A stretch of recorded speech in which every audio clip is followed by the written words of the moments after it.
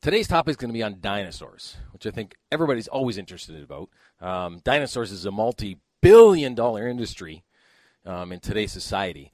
And so we thought when they first came to me and asked me to do a topic on science and the Bible, creation, evolution, the stuff that you guys have probably heard before, I thought, you know what, that's kind of boring. I need something that's a little more exciting.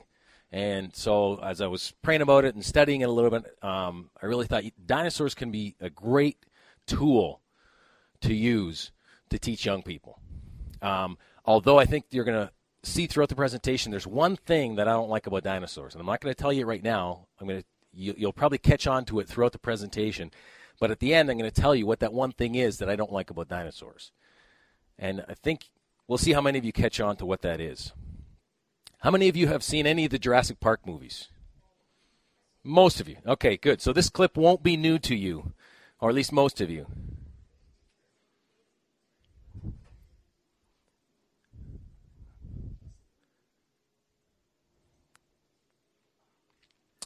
Listen closely to what is being said by all the different people.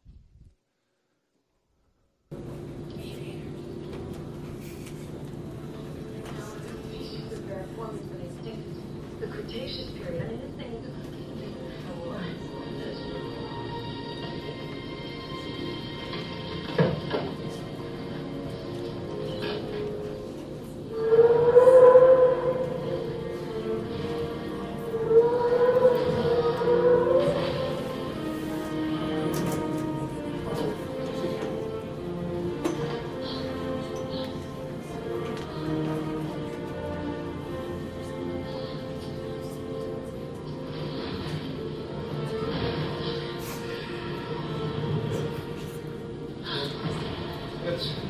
It's a dinosaur. Let's take out the little book. Cold-blooded, this is a totally rough, warm-blooded creature. this thing doesn't have a swamp. This thing's got what, 25, 27%? Like his own 30.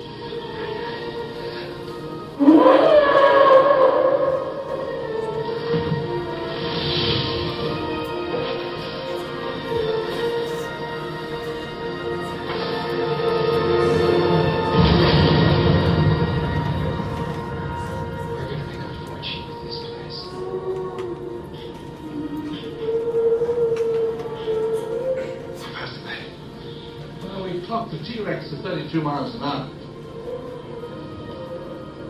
T-Rex? Mm-hmm. You think you've got a T-Rex? Say again. You have a T-Rex.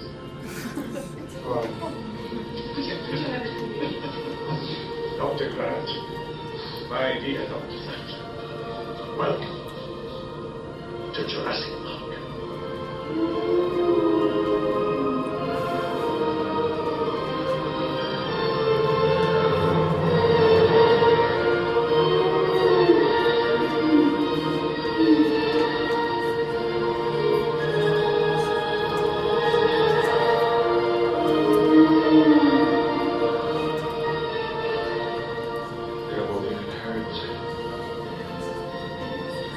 They don't move in herds.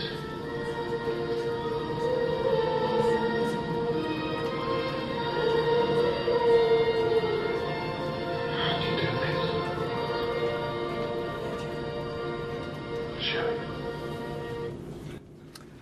Okay, so there's some interesting statements that are made throughout this. I don't know if you caught them. At the beginning, she's talking about how, this leaf was from such and such a period, millions of years ago. And the man, as he sought this, we're going to make millions. And that's what much of dinosaurs is all about. It's all about this, what you hear and what you see and what you learn about. It's all based upon the money. And even some of the stuff at the end about, wow, they do move in herds. We thought that. That's what they did. There's a lot of speculation, a lot of ideas about dinosaurs. And the typical story that most of you have heard in school, in movies like Jurassic Park, in the media, newspapers, books, magazines, whatever, is basically this. About 220, 230 million years ago is when dinosaurs lived. They had evolved from earlier creatures. Come on in, guys. Most of them were plant eaters, although there were some meat eaters along the way. They didn't coexist with mankind. They lived way millions of years before mankind. There were about 500 different types and kinds of dinosaurs that are out there, and they went extinct approximately 65 million years ago. That's the story that most of you have heard within the schools. But what is the truth about dinosaurs? What does history really tell us about them? And what's the complete story? And so today, when we take a topic like the dinosaurs, we're going to look at it from different angles because there's two different ways of looking at the same type of creature. There's what we call a secular worldview, which looks at it from man's theories and man's ideas and all these things that are out there. And then the other way looks at it through the lens of the Bible or a biblical worldview. Both are worldviews looking at the same data or the same information, the same evidence. So today, we're going to look at 5 different topics related to dinosaurs. The age of the dinosaurs. We're going to talk about, did dinosaurs and humans coexist? What happened to the dinosaurs? How did they die off? What about the dinosaur legends that we've all heard about? And then what does the fossil record tell us about dinosaurs? And the whole purpose of this presentation is really to get you guys to start thinking about what you're hearing. It's about engaging your mind instead of just taking it in. Good analogy would be, I sit in front of a television show and I just watch it.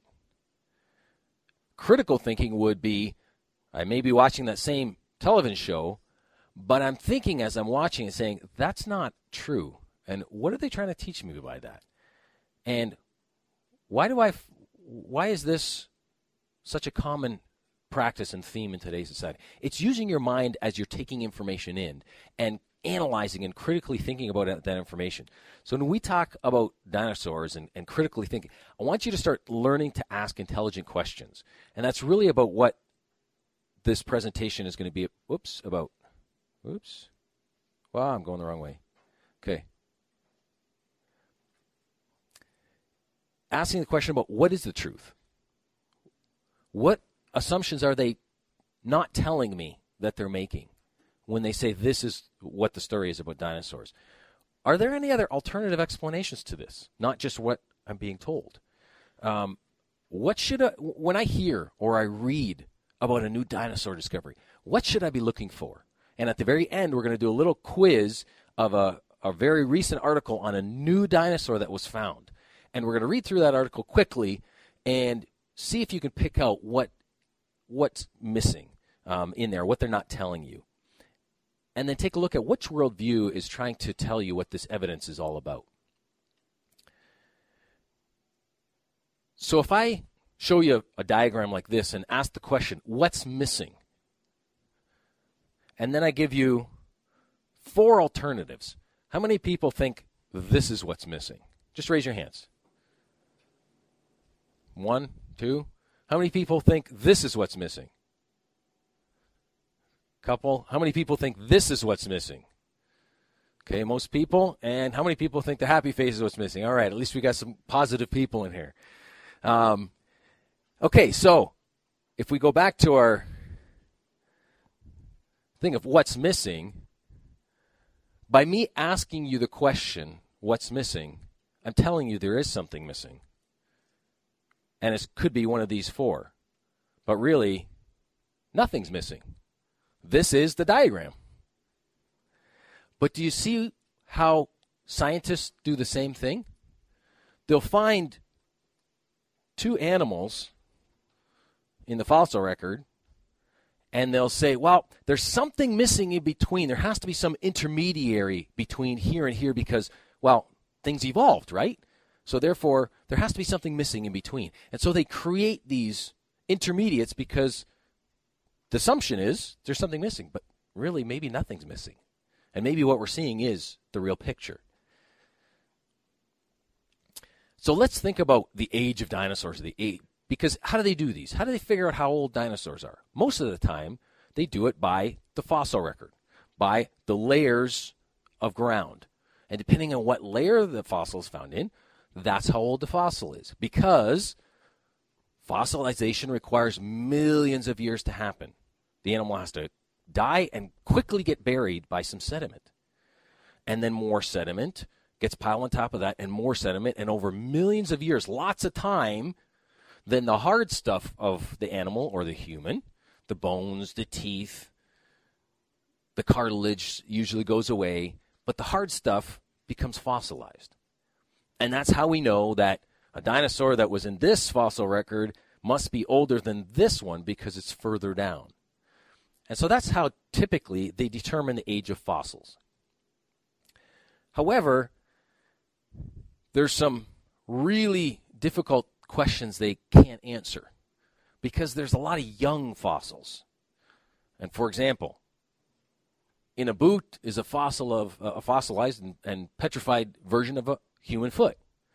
Here's a hat that's fossilized, a teddy bear that's fossilized. If any of you have gone to any of the petrified forests where you see a bunch of trees that have petrified or become rock, you know they're not in the ground. They're above the ground. But yet they're petrified. And if they would be covered, would be seen as fossils in 100 years from now. So how is it possible for fossilization to work in this case when all of these are less than 100 years old? Maybe fossilization doesn't take millions of years to happen. Maybe it takes just the right set of circumstances. Again, the assumption is that it takes millions of years. However, fossils have been found throughout this world that have fully articulated skeletons. They have skin still on them, soft, fleshy parts that are still part of the fossil. They have actually unborn babies right inside the fossil. And stomachs that actually you can look into and see what their last meal was before they died. I mean, that's pretty cool. But you won't hear about this kind of stuff because it doesn't fit the model of fossilization taking millions of years to happen. And again, how is this possible if dinosaurs supposedly died 65 million years ago? Whatever's flesh should have decayed a long time ago. So let's look at a couple of these examples. In 1858, so about 150 years ago, there was a fossil of a hadrosaur dinosaur that was found that still had soft tissue covering 90% of its entire body. The beak was still there. The skin was still there. The nails, the claws on his hands or his arms and legs were still there. The contents of his stomach were able to be analyzed. All of that stuff was there. How is this possible? If fossilization really takes millions of years, it's not. It's impossible. Another example, in 2005, so just 7 years ago, they were digging out this T-Rex dinosaur, and as they were lifting this large thigh bone out with a helicopter, the bone broke, which they looked at the inside of the bone, was mostly hollow, but when they cleaned it out a little bit, they actually saw these and took these pictures of soft tissue. This is not live, it's dead tissue, I guess, but it's tissue of a T-Rex dinosaur that's still soft, that's still red inside. Now, could this happen if this animal had died 65 million years ago or more? Would that have been preserved? It's impossible. In fact, the scientists that were and archaeologists that were digging this up said finding these tissues in dinosaurs changes the way we think about fossilization, because our theories. What does theories mean? Is that fact? No, it's basically it's like an educated guess, kind of. Educated guess. It's just an idea of what possibly could be, right? Our theories of how fossils are preserved don't allow for this. Scientists are finally starting to admit, when they start seeing the evidence, that, wait a minute, our ideas don't fit with this, or this doesn't fit with our ideas. And so it's really turning a lot of science upside down, but you won't read this in your textbook. You'll never see this in your schools, unless maybe you go to a Christian school. You might see it then. But you won't see it in your textbooks, because it totally flips science on its head and the theory of evolution, because they can't account for this. So let's start to go back to those critical thinking questions. Why don't you hear about those stories? Why aren't those things in the media today? What does the actual or factual evidence really tell you about what dinosaurs are all about? Is there a more plausible, more credible explanation than fossilization over millions of years and evolution? Is there a better worldview that fits that picture? And that worldview obviously is, on day 6, God said that he made the beasts of the earth after his kind, the cattle after his kind, and everything that creepeth upon the earth after his kind, and God saw that it was good. So God basically tells us that on day six, he created all the animals, including dinosaurs. So did dinosaurs and humans coexist? Well, right after that verse, after he created the animals and the dinosaurs, God said, let's create man in our own image, after our likeness, and that they will have power over every creeping thing that creepeth upon the earth and have dominion over them. So from a biblical worldview, dinosaurs and humans coexisted. From a secular worldview, dinosaurs and humans were separated by millions of years. There should be no cross-contamination of the two because it would be an impossibility. So what do we see, though, in history? We'll step aside out of science for a minute and just go into history. Prior to 1841, the word dinosaur doesn't appear in any language. There's no such thing as a dinosaur. Words like computer, locomotive, and rocket were in the 1828 dictionary, English dictionary, but not dinosaur. That didn't actually come into the dictionary until 1841. So prior to that point in time, what were dinosaurs called? They obviously didn't show up in 1841. That doesn't fit the evolutionary time frame either. So what were they? Were dinosaurs in the Bible, aside from what we just kind of alluded to maybe in Genesis 1? Or are dinosaurs just separate from the Bible and not really included in there? If we go back into the Hebrew, into the language of the Old Testament, they didn't have dinosaur, but the word dragon or taninin is found sprinkled throughout the Old Testament. So dinosaurs are in the Bible, just not called dinosaurs.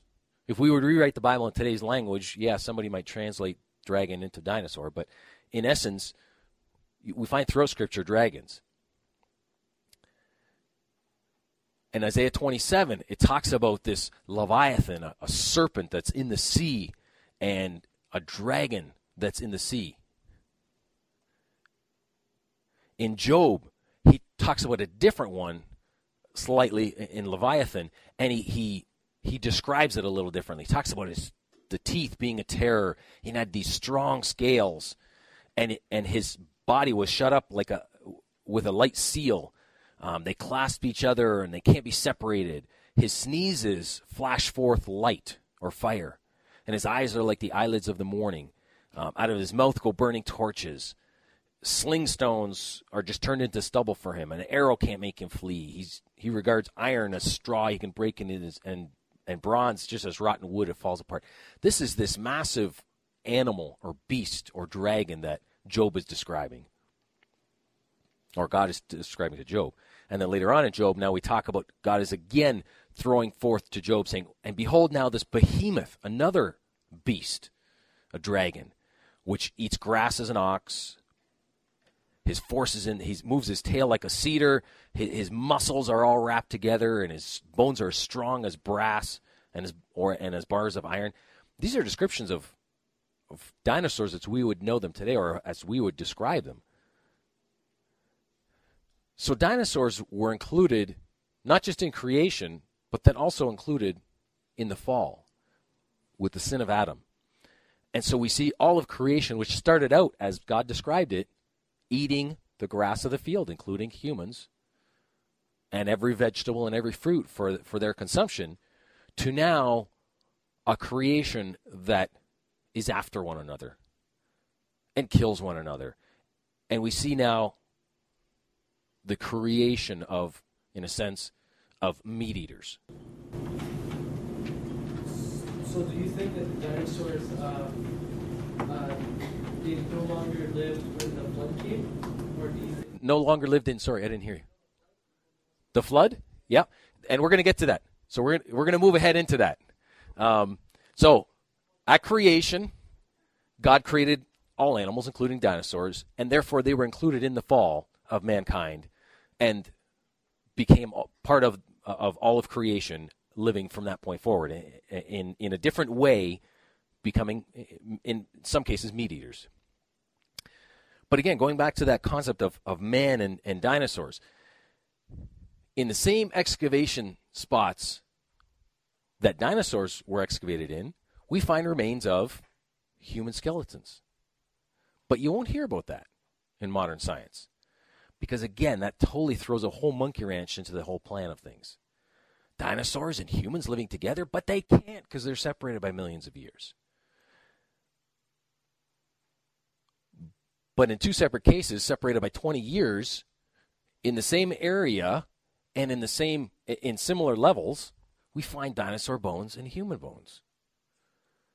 That kind of makes us question things a little bit, doesn't it? Maybe they did coexist. So again, going back to that critical thinking, why can't humans and dinosaurs coexist? Unless we only think a certain way, which says that dinosaurs were millions of years old and humans aren't. But that's an assumption, isn't it? Is there fact based upon that, or is that just a worldview that is being posited to us, and we just kind of don't think about it and say, oh, yeah, of course, right, dinosaurs and humans, they can't coexist. And again, what worldview are we going to believe? Which worldview are we going to begin to think about as what is truth? So let's go a little further. What happened to the dinosaurs? How did they all of a sudden seem to vanish off of the earth in many ways? Science, for the most part, has agreed that dinosaurs died about 65 million years ago, and the most common explanation is that there was a giant meteor that struck the earth. For years, it was, in the last several decades, it's been that there was this big, giant meteor that hit around the Yucatan Peninsula in Mexico, and that's what destroyed all the dinosaurs. Now, what should be going through your mind when you hear that story? What should you be thinking? Any questions come to your mind? Yeah, aren't there dinosaurs all over the world? So if the meteor struck on this side of the world, how did the dinosaurs die on that side of the world? Good.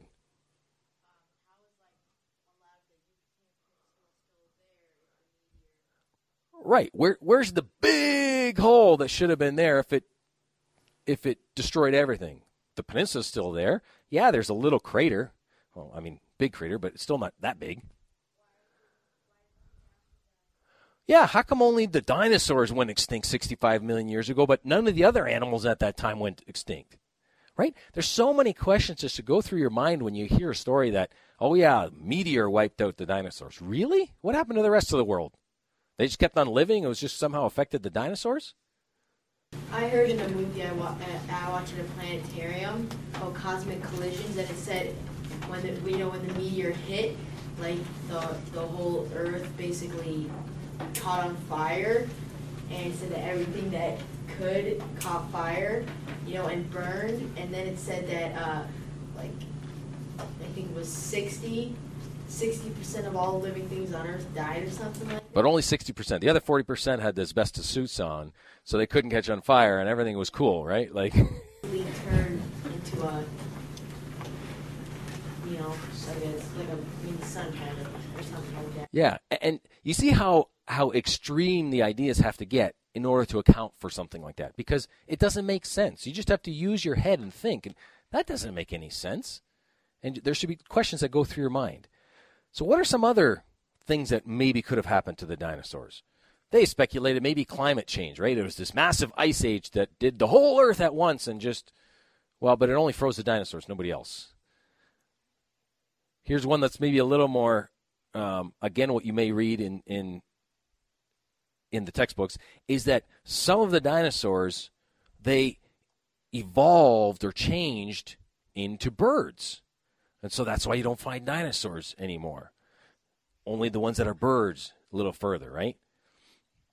Or here's another little more crazy one. Maybe people just ate the dinosaurs, which is very likely if humans and dinosaurs coexisted. Or I think what most of us would believe and should believe, because the evidence would show this, and we're going to talk about that evidence very shortly, is that 99% of them, 0.95, whatever, were wiped out in the flood, and only a small number, 2 of each kind, were saved on the ark. And all others, along with every other sea creature, was buried. But what evidence do we have for a global flood? Because most scientists will laugh at you if you said there was a global flood that covered the entire earth. Yeah, right. Maybe a localized flood just in the area that Noah was, but not throughout the whole earth. But what evidence do we have of that? There are marine fossils on the tops of virtually every mountain range in the entire world. How do marine animals get to that are swimming in the oceans, get to the top of mountains? It's impossible unless you had a global flood that put them on the tops of mountains as it sank.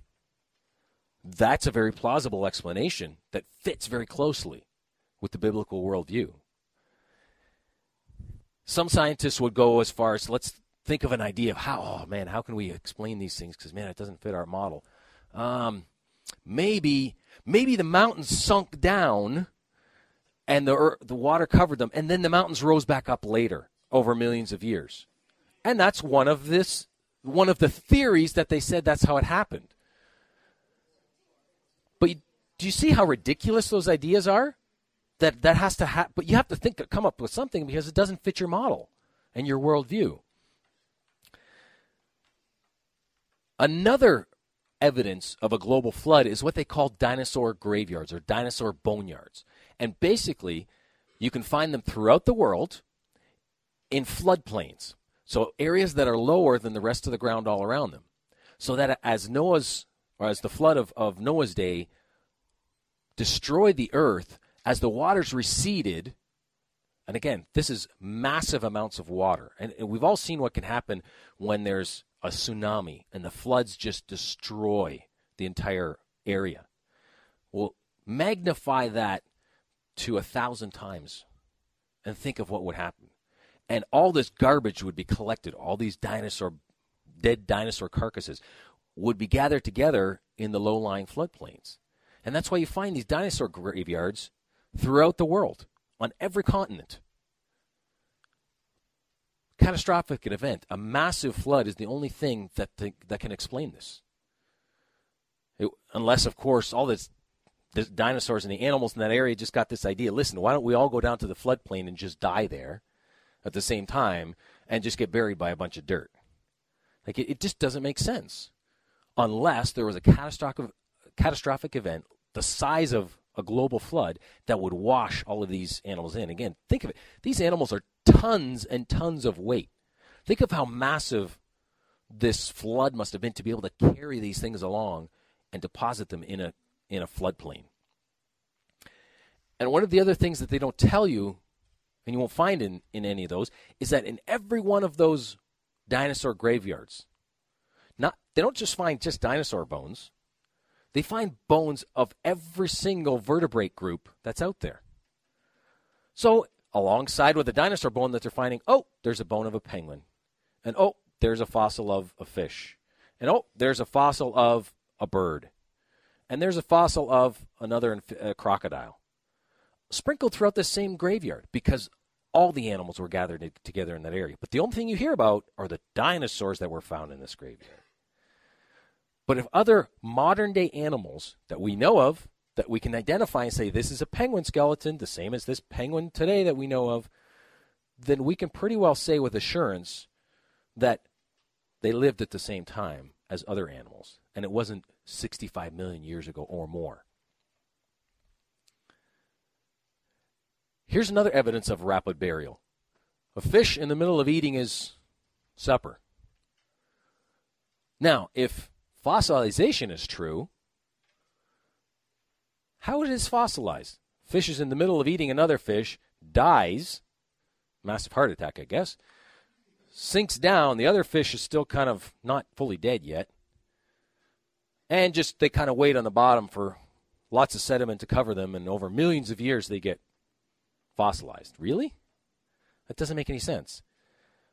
Or how about this one? Here's a fossil of an animal that lived millions of years ago that looks really similar to this shark down here. And is there anything interesting about this one? It's giving birth. It's decided to die halfway giving birth and, well, just wait there while sediment eventually covered it and became fossilized. But this fits very well with a global catastrophic flood that buries everything as it turbulence, as things are whipped around in this ever-swirling torrent of the flood. But what about the ark? Does that mean dinosaurs were in the ark, or did God just decide that, well, this flood is coming, I'm just going to use the flood to wipe out all the dinosaurs? Forget the dinosaurs. I'm tired of dealing with them anyhow. They're too big. They eat too much. Whatever, right? Or were they on the ark? The Bible says that God commanded that every living thing of all flesh, 2 of every sort, thou bring into the ark to keep them alive they shall be male and female. And this is the picture that we get of, in a sense, in our mind of the ark, that all these animals are just rushing to them. And we have lions and camels and, some dinosaurs and some snakes and giraffes and every different type of animal, and they're all coming to the ark. And this is it's what's in our Sunday school books and also just in general what we think of when we think of, full-size elephants. How do we fit this full-size elephant on the ark? That door must have been really wide. And how do we fit a giraffe in the ark when one layer is only this high? And was there holes in the floor of the ark so that the neck could stick up through there? There's all these in some senses, silly questions that are thrown at us by people that don't believe in the flood and the ark, that says, well, how's that possible? But think about it from this perspective. Why did they have to be full-sized animals on the ark? If you want to fit the most amount of things in the ark, do you take a lot of big things or do you take a lot of small things? And considering that all of creation was wiped out, you had to procreate and fill the entire earth again. Do you take an old animal that doesn't have very many years left to bear children or offspring or new animals? No, you're going to take a younger one that can procreate many, many, many, many times. And let's think back to the ark or to the time of the flood. How old did people live to, according to the Bible? 969 years old was the oldest recorded man in the Bible prior to the flood. 969 years. What do we know about reptiles? They don't. Actually, that's the opposite truth. Reptiles live for many, many years and don't ever stop growing. So if we took an alligator that we knew was 100 years old, for argument's sake, and now put that pre-flood, and it was now able to live not 100 years, but 10 times longer to 1,000 years, how big do you think that alligator would be? Massive. Dinosaur size. Post-flood now, how long do we have mankind living? In the same chapter, prior to God destroying the earth, this is what God says. My spirit will not always strive with man, for that he is also his flesh. Yet his days shall be 120 years. Prior to destroying man, he says, after this flood comes, Man's not going to live 969 years, not 600 years like Noah was when he entered the ark, not 200 years. The most a man is going to live is going to be 120 years from this point forward. And that's what we find. And that doesn't happen just to mankind. That was to creation. Creations does not live any longer. That, and you find now, we don't find animals living for 200, 300 years. You find them having a short lifespan just like we do. And most of us will never hit 120. So things have changed in the earth from pre-flood to post-flood. And so the size of animals are no longer the size that they were because of the conditions pre-flood and post-flood. There was a lot better conditions before then, in the sense of, think of today with all of the pollution and all the others. Think of all the diseases. Any of you have pets, that now your pets are getting, dogs getting cancer? It's just the stuff that we are finding that our bodies are decaying is happening in all of creation because of the fall of mankind. And it will continue to happen until Christ comes back again to redeem us and create a new heaven and a new earth. So we need to continue to be critically thinking about the information that we have before us, whether in schools, in books, in the media, wherever. But let's go into another little area called dinosaur legends. Because again, think about it. We don't hear much about dinosaur legends today. We hear a story like the Loch Ness Monster and roll our eyes like, oh, please, these people are crazy. But if we go back in time, 200, 300, 500, 800, 1,000, 2,000 years ago, dinosaur legends were everywhere. It was a part of life, stories of dinosaurs. Pre the time of Christ, about 100 years, 130 years before Jesus Christ, this was a mosaic of the Nile by some in the area by the natives, or I guess, or whatever you would call them, that lived in the area. That was a mosaic that they had done. So this is 2,100 years ago. Now, for the most part, considering these people didn't have the media, how would they know what in the world that looks like? Unless what? They saw it with their eyes and depicted what it was. And it's interesting, prior to the 1800s, so prior to 200 years ago, every natural book of history in the entire world, bar none, included stories about dinosaurs, or dragons, as they were called at that time. If we jump ahead in time a little bit, does anybody know what this is? What's it called? Zodiac, the Chinese zodiac. This is how they do their calendar, right? Now, on here, what is this? It's a rat. What's this? Tiger. What's this? Horse, a monkey. We pretty well know these, right? What's this? A dragon. Does it make any sense that in 5 BC that the Chinese people would put on here 11 known items, 11 animals that were real, that they could touch, they could feel, they could play with, they could kill, they could do whatever, and just out of the, you know what, let's just, for argument's sake, let's just throw in some fantasy. How about a dragon? No. These were all known animals to the Chinese people living in 5 BC. They had to be. None of these other ones are fake. Why throw in one fake one out of 12? Just for fun? And meanwhile, what is the most important area in this entire zodiac for a Chinese person? The dragon. That's the year of the dragon is the big one. That's the best one. And it's not because it's a fantasy. It's because it's real to them. Let's go ahead now by about 500 years to about 1,500 years AD. And throughout the Incas, the Indians, they have all sorts of carvings on all their stones. And that's how they recorded history, is by carving it into stones. And they're called the Inca stones. They're everywhere. And in there, there's all kinds of stones, almost 1/3 of the stones, 30% of the stones depict specific types of dinosaurs, Triceratops, Stegosaurus, Plesiosaurus, several Diplodocus-like dinosaurs, and all these things. Now, again, they don't have the internet, they don't have newspapers, they don't have movies, they don't have anything else, but yet, wow, where'd they come up with the idea of a Triceratops that looks exactly like what a computer-generated one in Jurassic Park looks like? Unless what?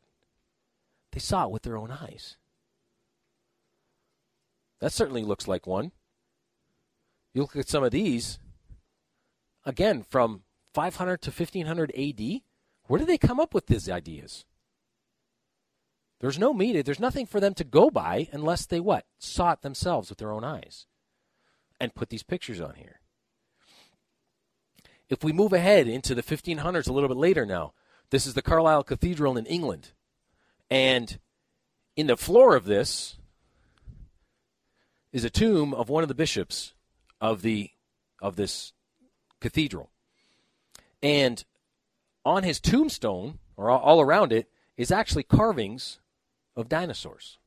Again, not knowing the media or not having that, it's interesting that he would, as a bishop of the church, put those onto his tomb all around it. They've covered it up with a cloth, with a big rug, and don't allow people to see it because nowadays they say, well,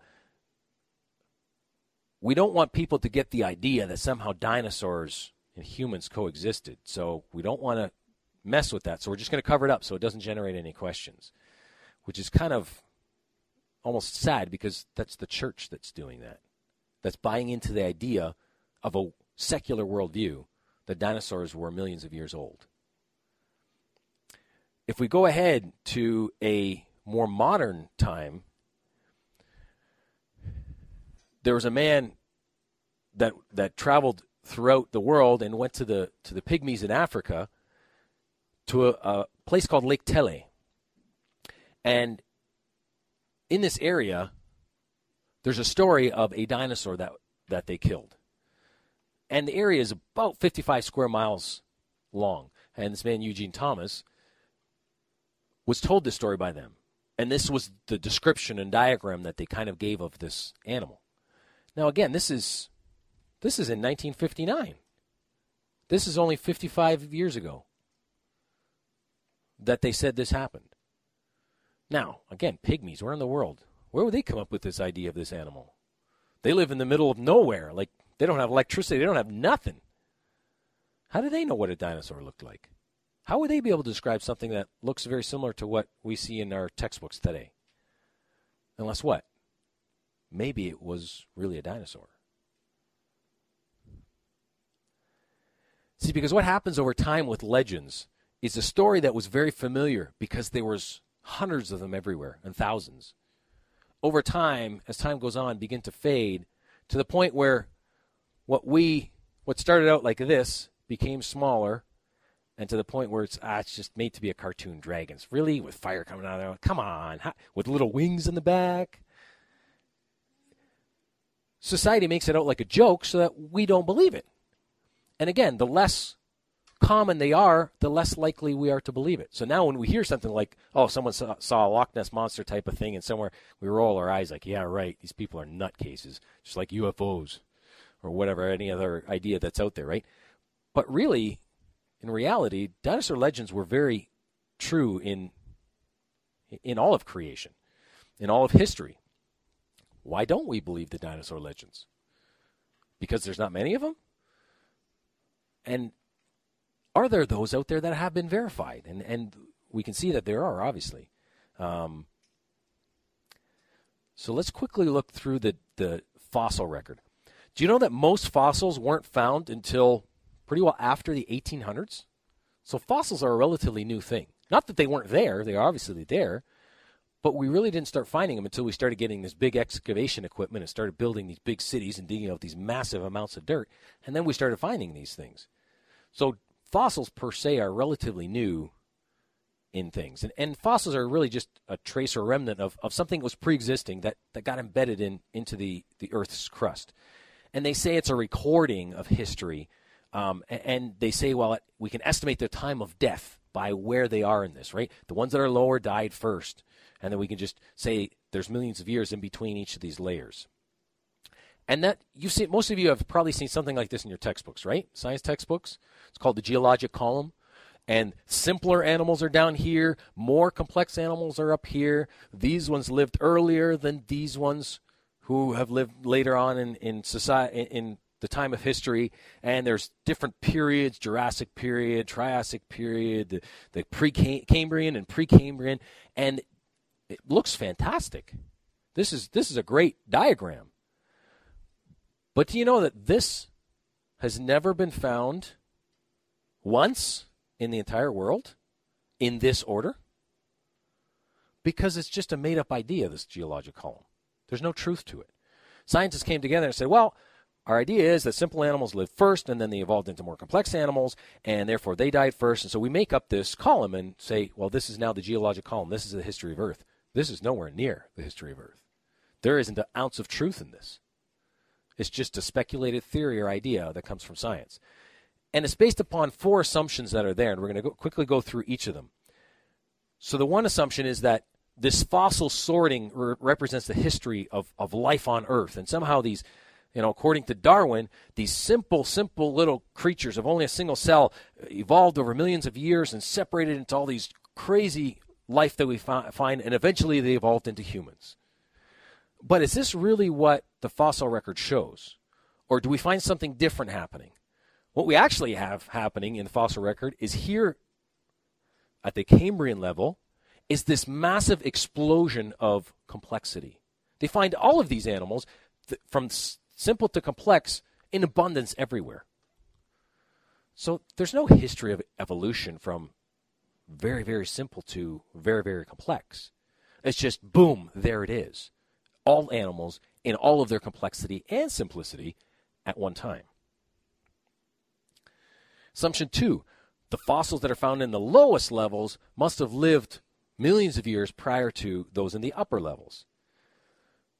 And so within a textbook, you're going to see, the Triassic period with then the Jurassic, then the Cretaceous, and the Paleocene and the Eocene, and that's how things evolved. But what do we actually find when we look at reality? When you go to pick up spot, and here's a spot in Switzerland, and these things are all goofed up, and it's missing a level. So really, how do you know that one lived before the other when you actually don't find the layers in successive order? It's just not there. Anywhere you go in the world, you'll never find it matching what's in your textbooks. It just doesn't happen.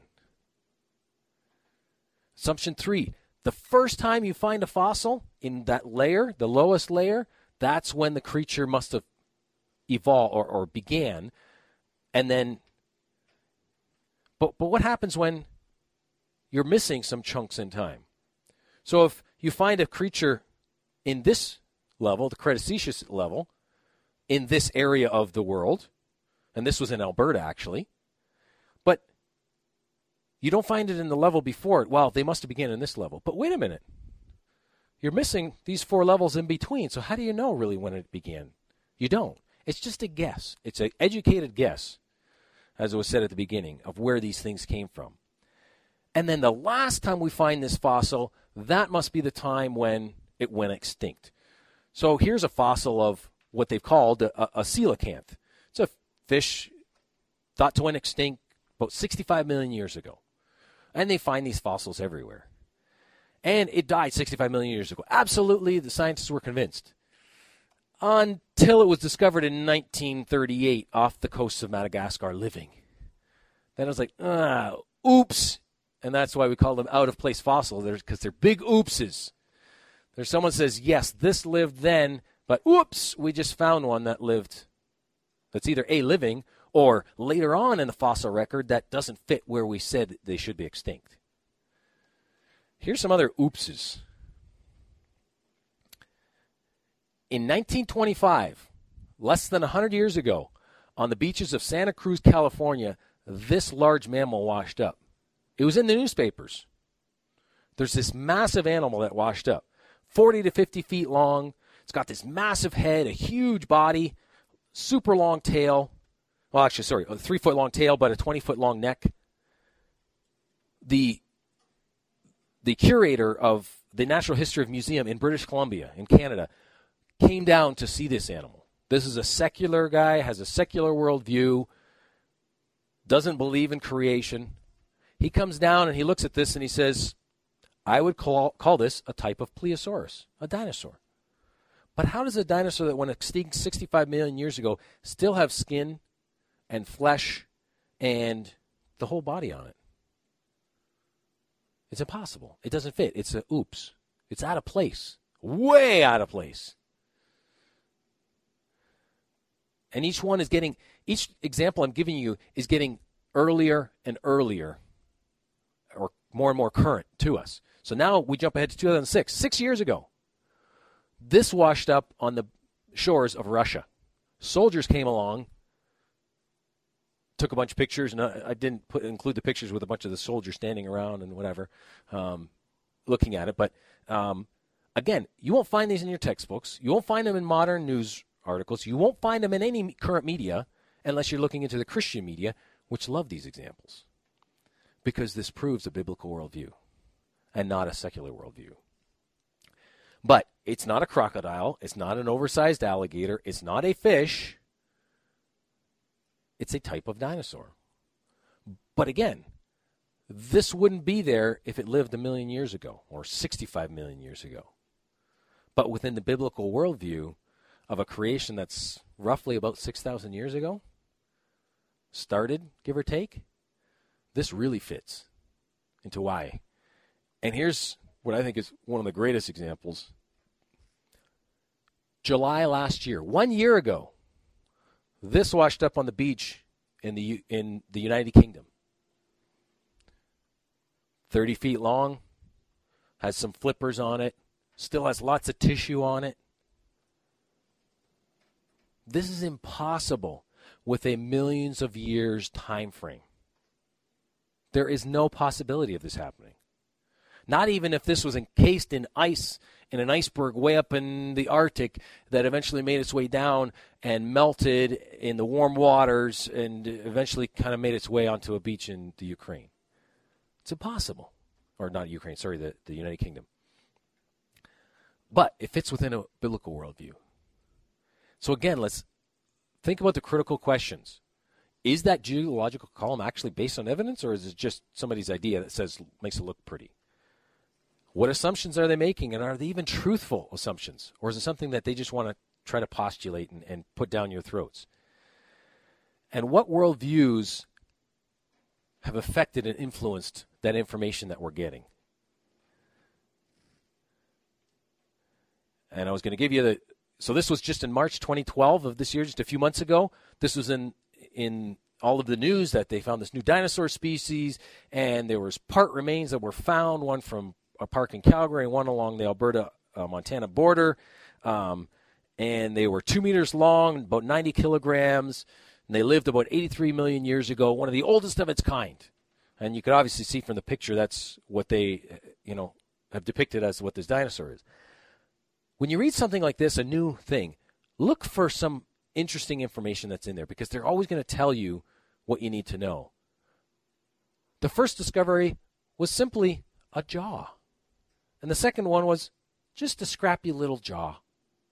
So out of this jawbone, they determined everything about this thing. If I just took your jawbone, if I was able to block out everything else on Becca but this spot right here, could you tell me a lot about her?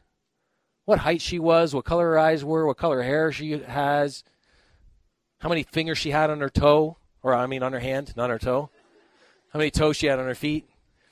You wouldn't be able to tell me nothing, aside from the size of the jaw. And you might be able to make an estimation. Her jaw was this big, so she might be about this big. But that's what these scientists are doing. From this, they create this. It's just amazing. And this is in the article. So hopefully you've seen as we've gone through all these different things that there's a really the most plausible explanation for dinosaurs is encapsulated in a biblical worldview. A secular worldview doesn't bring us much information at all. Matter of fact, brings us a lot of misinformation or misguided information. So be critical in your thinking and always be looking out for the next missing link within the dinosaur record, because I'm sure it's going to be found.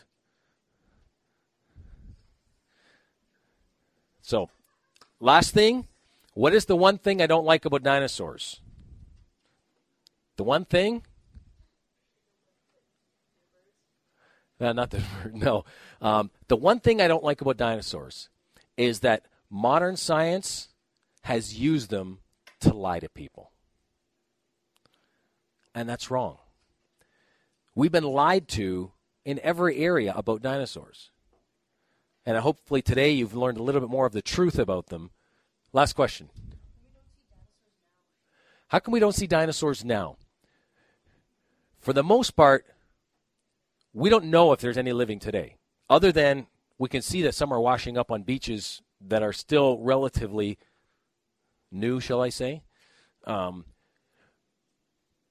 obviously from areas like the pygmies in Africa, there's a good likelihood there are dinosaurs still living today. Very few, as they've become extinct. Like, think of how many animals, creatures in your lifetime that have gone extinct because man basically wiped them out, or some disease wiped them out, or they were put to a place where there's none left. And in the same way, dinosaurs over the years have become more and more and more extinct, or less known and less visible.